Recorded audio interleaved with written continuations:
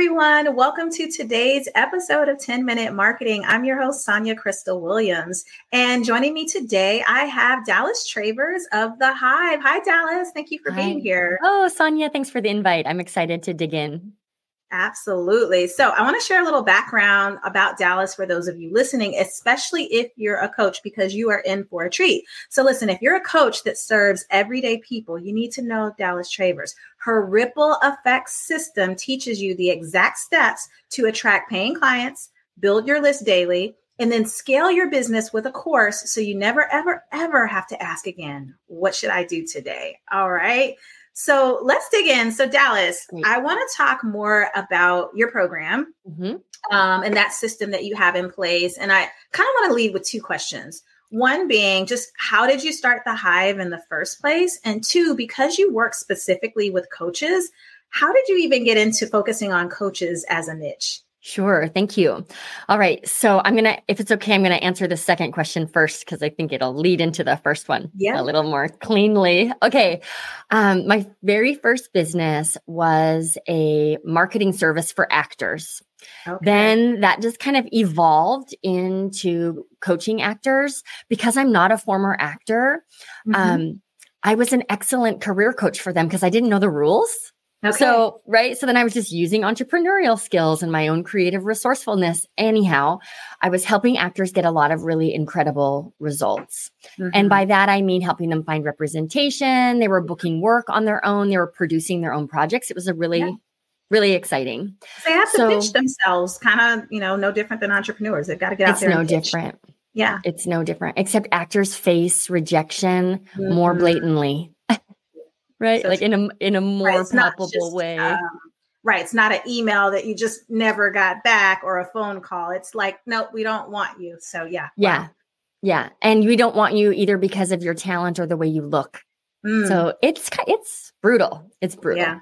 Wow. Anyhow. And I loved doing that work so much. And I loved working with actors because I would say 99% of the actors I met really were acting because they felt like it was what they were plopped on planet Earth to do. It was purposeful work for them. That's also why I like working with coaches.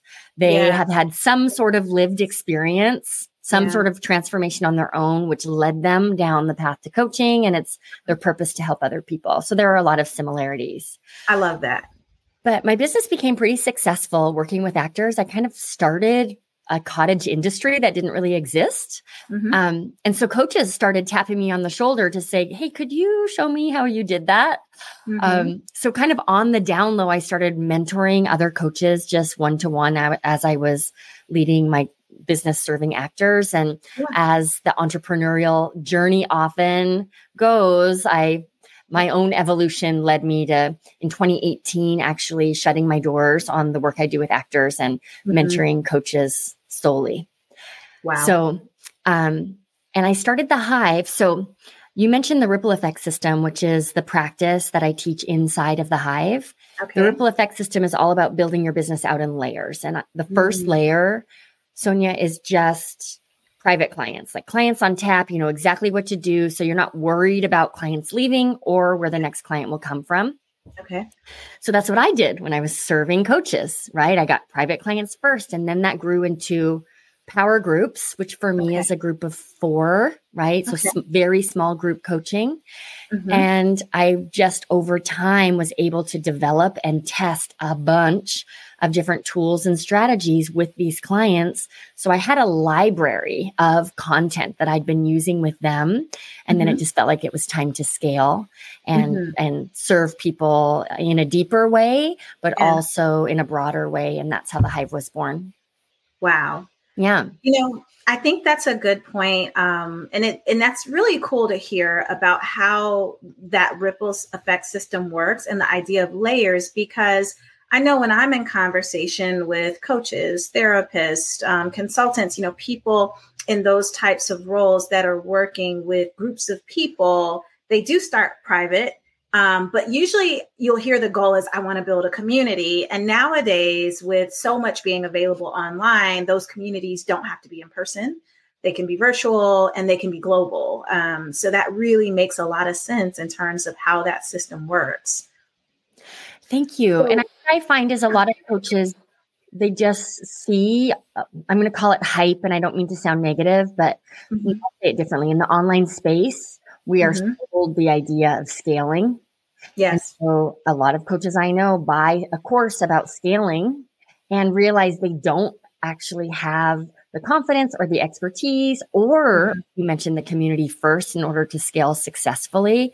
So the kind of hype, slower burn. In the day-to-day, but actually over time, it's much faster because you're doing things in order. Yeah. And then another part of the system that you mentioned is that there's eventually helping them get to the place where they can launch maybe a course and they're building their list and moving along like that.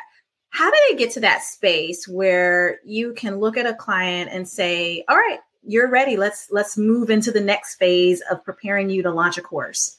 Yeah. So I think there are, I'll talk about 3 metrics. The first one is social proof. So inside the Hive, we develop a signature system, and every coach has one. Most of us just don't realize we have one, right? It's the milestones that clients tend to reach through their journey working with us. Okay. And so what we need to do is identify that signature system and road test it with real people so that we begin to understand what's the mindset that comes up for a client when they hit a certain milestone, right? What's the obstacle that tends to follow that milestone? We really get experientially, we get the full framework through working with private clients that then informs the content for your course. So you've got to have a signature system that is proven to work with, I would say, with at least 6 people. Okay. The other piece that I think is a really important metric is a mailing list of 1,000 to 1,200 subscribers. Okay. That's because when you look at the metrics with online marketing, typically 1 to 3% of your email subscribers will invest in any scaled offering that you offer, right? That's not the case with private clients. You can have no mailing list and a full private client roster. But when we're scaling, that tends to be the number. Okay. So if you have a mailing list of, I'm going to make math easy for myself, 1,000 people, 1% of that is 10 students in your course. Wow. Any less than that, and you can start to feel kind of like a failure. If you have a mailing list of 500, that means 5 people getting in your course. And for a lot of coaches, that is not worth the work. So we want to set the launch up to be successful by building a big enough community. Okay. And then I think the third piece is just confidence, right? And confidence comes through putting in the work, devoting the time, gathering success stories and testimonials, and really experiencing yourself running a business that feels real. Wow. You hit on so many great points. And I just want to recap on that for everyone listening, because you just laid out like a very tangible way to almost kind of, give yourself that litmus test. Like, am I ready for this? Through having those 3 items ready, and the confidence being a huge part of it. Now, confidence isn't exactly taught, right? You can't teach it. People, you have it or you don't have it, you develop it or it, doesn't develop. I want to ask you, just through your own personal journey, like what were some of the milestones or moments that you felt like this is helping build my confidence, even if it was before when you were on the coaching side working with actors? Yeah, that's such a good question. Also, confidence is not a permanent state. Right. Like I had to put weird barrettes in my hair today because my hair was not doing what I wanted it to. So my confidence is not where it was yesterday. And it has just because of my hairdo. So confidence is a moving target for sure. Around. Right? Yeah, that's true. So as I heard you reflect that back to me, and I appreciate the question so much, maybe a better word for confidence is self-trust. Right. Yeah. Because I may not feel confident today, but I can look back at my track record, at other moments when I doubted myself and see how I responded and be able to trust myself to show up today. Yeah. So for me, I think self-trust is key. And the way that I anchor into self-trust is by making every decision through my values. right? I think we can trust ourselves more when we let our values lead us. And values, I talk about this a lot, but values for me make every decision obvious, but not easy. Yeah. Right. I know exactly what I will do, and it doesn't always mean it's the right path. So how do we cultivate confidence or self-trust? Again, those things I mentioned, practice, putting in the work, doing the time, but also leading with your values, which is easier said than done sometimes, right? No, this is good. It's because mindset is a big part of everything we do as entrepreneurs. And I think, that's a great word, self-trust, that we have to have it. I was having this conversation with someone else in the same group that you and I met in. And that conversation was truly around, like, what are the things that you do to create self-trust? And then what happens if that trust is broken? How do you repair it for yourself, not even trust with other people? So I think that is a really huge part of owning and operating a business that you really want to scale and grow over time. Yeah. Yeah. And for me, self-trust is about, I know I'm going to come back.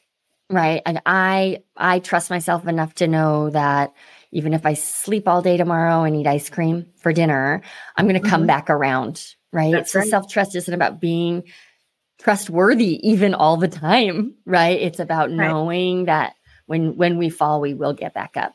Yeah. We're not perfect. Wow. Okay. So let's talk a little bit more as we can kind of continue to peek around the curtain. So you've shared some things about the ripple effect system and how that works within your group, The Hive. Let's talk also just a little bit about, as you've grown your business since 2018, you started, and you've now, looks like, been on about a 5-year journey. What are some of the ways, I guess, or channels? And I think for you, we've talked about your podcast being one of them, but what do you feel like has really contributed to your growth and your success as you've been growing your community? Thank you for the question. If I had to pick one marketing channel that has made the biggest impact on my confidence, my client attraction, my bottom line, all of the things, it 100% is my podcast. And if you would have told me 3 years ago that would be what I would be telling you right now, I would not have believed you. If I had a regret, it would be that I didn't start a podcast sooner. Yeah. It launched the summer of 2020. Okay. And this is true math. 100% of the people who apply for and join the Hive actually come through my podcast. Wow. Oh boy. Okay. You got to spill some secrets. How does that happen, Dallas? Yeah. Okay. So a couple of simple things. Okay. The most important one is, for me, the format of the podcast. I call it podcasting for lazy people because I don't have to do any prep. Yeah, right? There's my next lead magnet. So the format of my podcast is actually me coaching Hive members. So the reason that the podcast, I think, is such a lead driver is every listener hears me in action. They see themselves reflected in the person that I'm coaching. Yeah. And they leave every episode with tangible actions that they can take. So when folks come to a sales call, it's funny because sometimes I'll even say, what questions do you have about the Hive? And their answer is, I have no questions. I listen to your podcast. And I'm like, well, okay, you do have questions. Let's talk through it. But it's because they really are in the experience of working with me. And the format, I think, for any coach, coaching as a podcast format is, I highly recommend it. The other thing that I do is my weekly social media content is built around the podcast topic every week. Okay. Because all roads for me lead to the podcast. If you listen to the podcast, it's a matter of time until you either stop listening because I'm not your coach, or you come into my program. Yeah. So all of our marketing just leads people back to listening to the show. And then I have commercials. This is the third thing everyone could apply. Okay. I have commercials on the show for my lead magnets, which is not revolutionary. A lot of podcasts do that. Right. So now the podcast not only is this great experiential marketing tool, but it does drive leads to my mailing list. Wow. who came up with the idea of launching the podcast? Did you hear about podcasts and one day say, look, I think I should start it? Or did a coach or mentor share that with you? That's a great question. I was in a mastermind, and it was actually, shout out to Allie Ball. She's been my accountability partner since we're going on 4 years now. We meet every Monday for 4 years. Wow. And she was a total stranger to me, but I met her inside of a program, and she had a podcast. So I just saw that I trust her, and I saw that what an impact it was making for her. I just didn't want to have to craft episodes, and I didn't feel like having guest experts would really accomplish the goal I wanted to accomplish with the podcast. Yeah. And then it was just through a conversation with some peers where the idea of coaching on the show became the format. And then I was able to run with it pretty quickly from there. All right. One more question about the podcast. Yeah. Which is, how do you're in a sense, the talent, you are on the podcast, you're the host, you're hosting the calls. What's happening behind the scenes? Do you have a marketing team? Do you have a VA? Are you doing it? Like, what happens on the backside of that? Yeah. So we have a very tight SOP, standard operating procedure, for the podcast. Okay. My podcast producer, her name is Susie. She, from the moment someone applies to be on the show until the moment the episode airs, she handles all of that. I couldn't even begin to tell you what actually happens. That's great delegation. That's where you want to be. Yeah. So she handles all of that. I do craft. I write the intros for the show. And then I craft the social media content and then delegate that to a VA who posts it. Yeah. But in terms of the production, that was the other thing that held me back. Actually, I just didn't feel like I could take the project on. Yeah. And then I realized, I shouldn't. I just need to show up and coach, and then hire someone who can run through the tape and bring the podcast to people's earbuds. Got it. Wow. What a great system. Wow. I mean, I think it just makes so much sense. And I'm so happy to hear how your community has and is growing. So that is awesome. Okay. I'm going to shift us into our lightning round. So I'm going to ask questions, just a few more. And these ones you can give rapid, it doesn't have to be one word responses, but rapid responses. So I'm going to start with my first one, which is the story behind the name Dallas. I've met Austins, I've met Brooklyns, I've met, but I haven't met a Dallas. What's the story there? So I'm 46. I was born in January 1977. The soap opera premiered in September of 1976. So you cannot tell me that I am not named after that show. My mom will not admit it, but I really believe it was like in the zeitgeist, right? Yes. But when I was born, I was actually named Brandy for, 10 minutes or something. And then my mom looked down, they left her alone with me. And she looked down and thought, this is not a Brandy. I'm going to name this kid Dallas. And it was quite controversial. Her mom could not stand my name. But I feel more like a Dallas than Brandy. And I don't mind being named after a television show. It's fine. I think it's super cool. And that was an awesome show. So very cool. Okay. Next question. What's something you can't live without? I'm embarrassed to answer this, but the answer truly is Keith Morrison and Dateline podcasts. Yeah. And I'm not going to try to explain myself. There's my answer. We go with it. All right. Cool. All right. What's one piece of advice? It could be career, it could be personal, it could be health related, just anything, just something really good advice that someone's given you.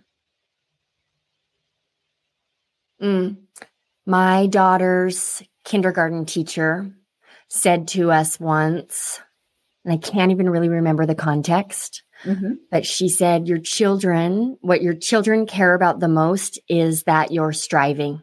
They don't care that you're getting it right. They care that you're striving every day. And I really took that to heart. And I say it often to my clients about how their clients actually feel too. Wow. What they care about most is that they see us striving. That's good. That's good universal stuff. You never know who you will get the best or most memorable advice from. Yeah. Wow. Very cool. All right.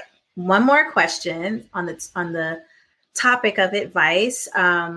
For people who are kind of your peers, And you mentioned even meeting with an accountability partner, super cool. So you all are kind of bouncing, I'm sure, thoughts and ideas off of each other, but just other business owners who are several years into the business like yourself, or on the second go round of having another business. What's a piece of advice that you would impart upon them based on your own journey and experience? Look for ways to practice unscalable marketing.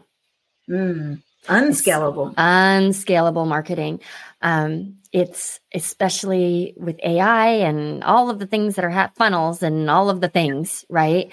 People crave a personal connection. And what I find is the unscalable marketing acts like a voice message DM, right? Or hosting my own sales calls. These things are the highest converting and therefore actually take less time to produce better results than a lot of the automations that I have in place. I love that. And that's Carrie Perry who told me that. She's a social media coach and I follow in her footsteps. Yeah. All right. Good advice. All right. So Dallas, if people want to find out more about the programs that you have in place, and I think you also have a free guide, but any resources that you want to share that we can drop in the show notes for our listeners and how people can find you? Yeah, sure. So we're on a podcast. If you like podcasts, come and subscribe to mine. It's called Coaches on a Mission. That's the best place to get a lot of juicy knowledge from me. And then if you have any questions, you can hit me up on Instagram. Excuse me. My Instagram handle is Dallas Travers Biz Mentor. All right. Awesome. Dallas, thank you again so much for being here today, for sharing some of your secrets around how podcasting has been effective for you. And maybe we'll have you back sometime in the future. And yes, everyone, please, I'll drop a link to Coaches on a Mission, the podcast. I've been listening to it and I think it's absolutely awesome. So thanks for being here today. Thanks for having me. All right.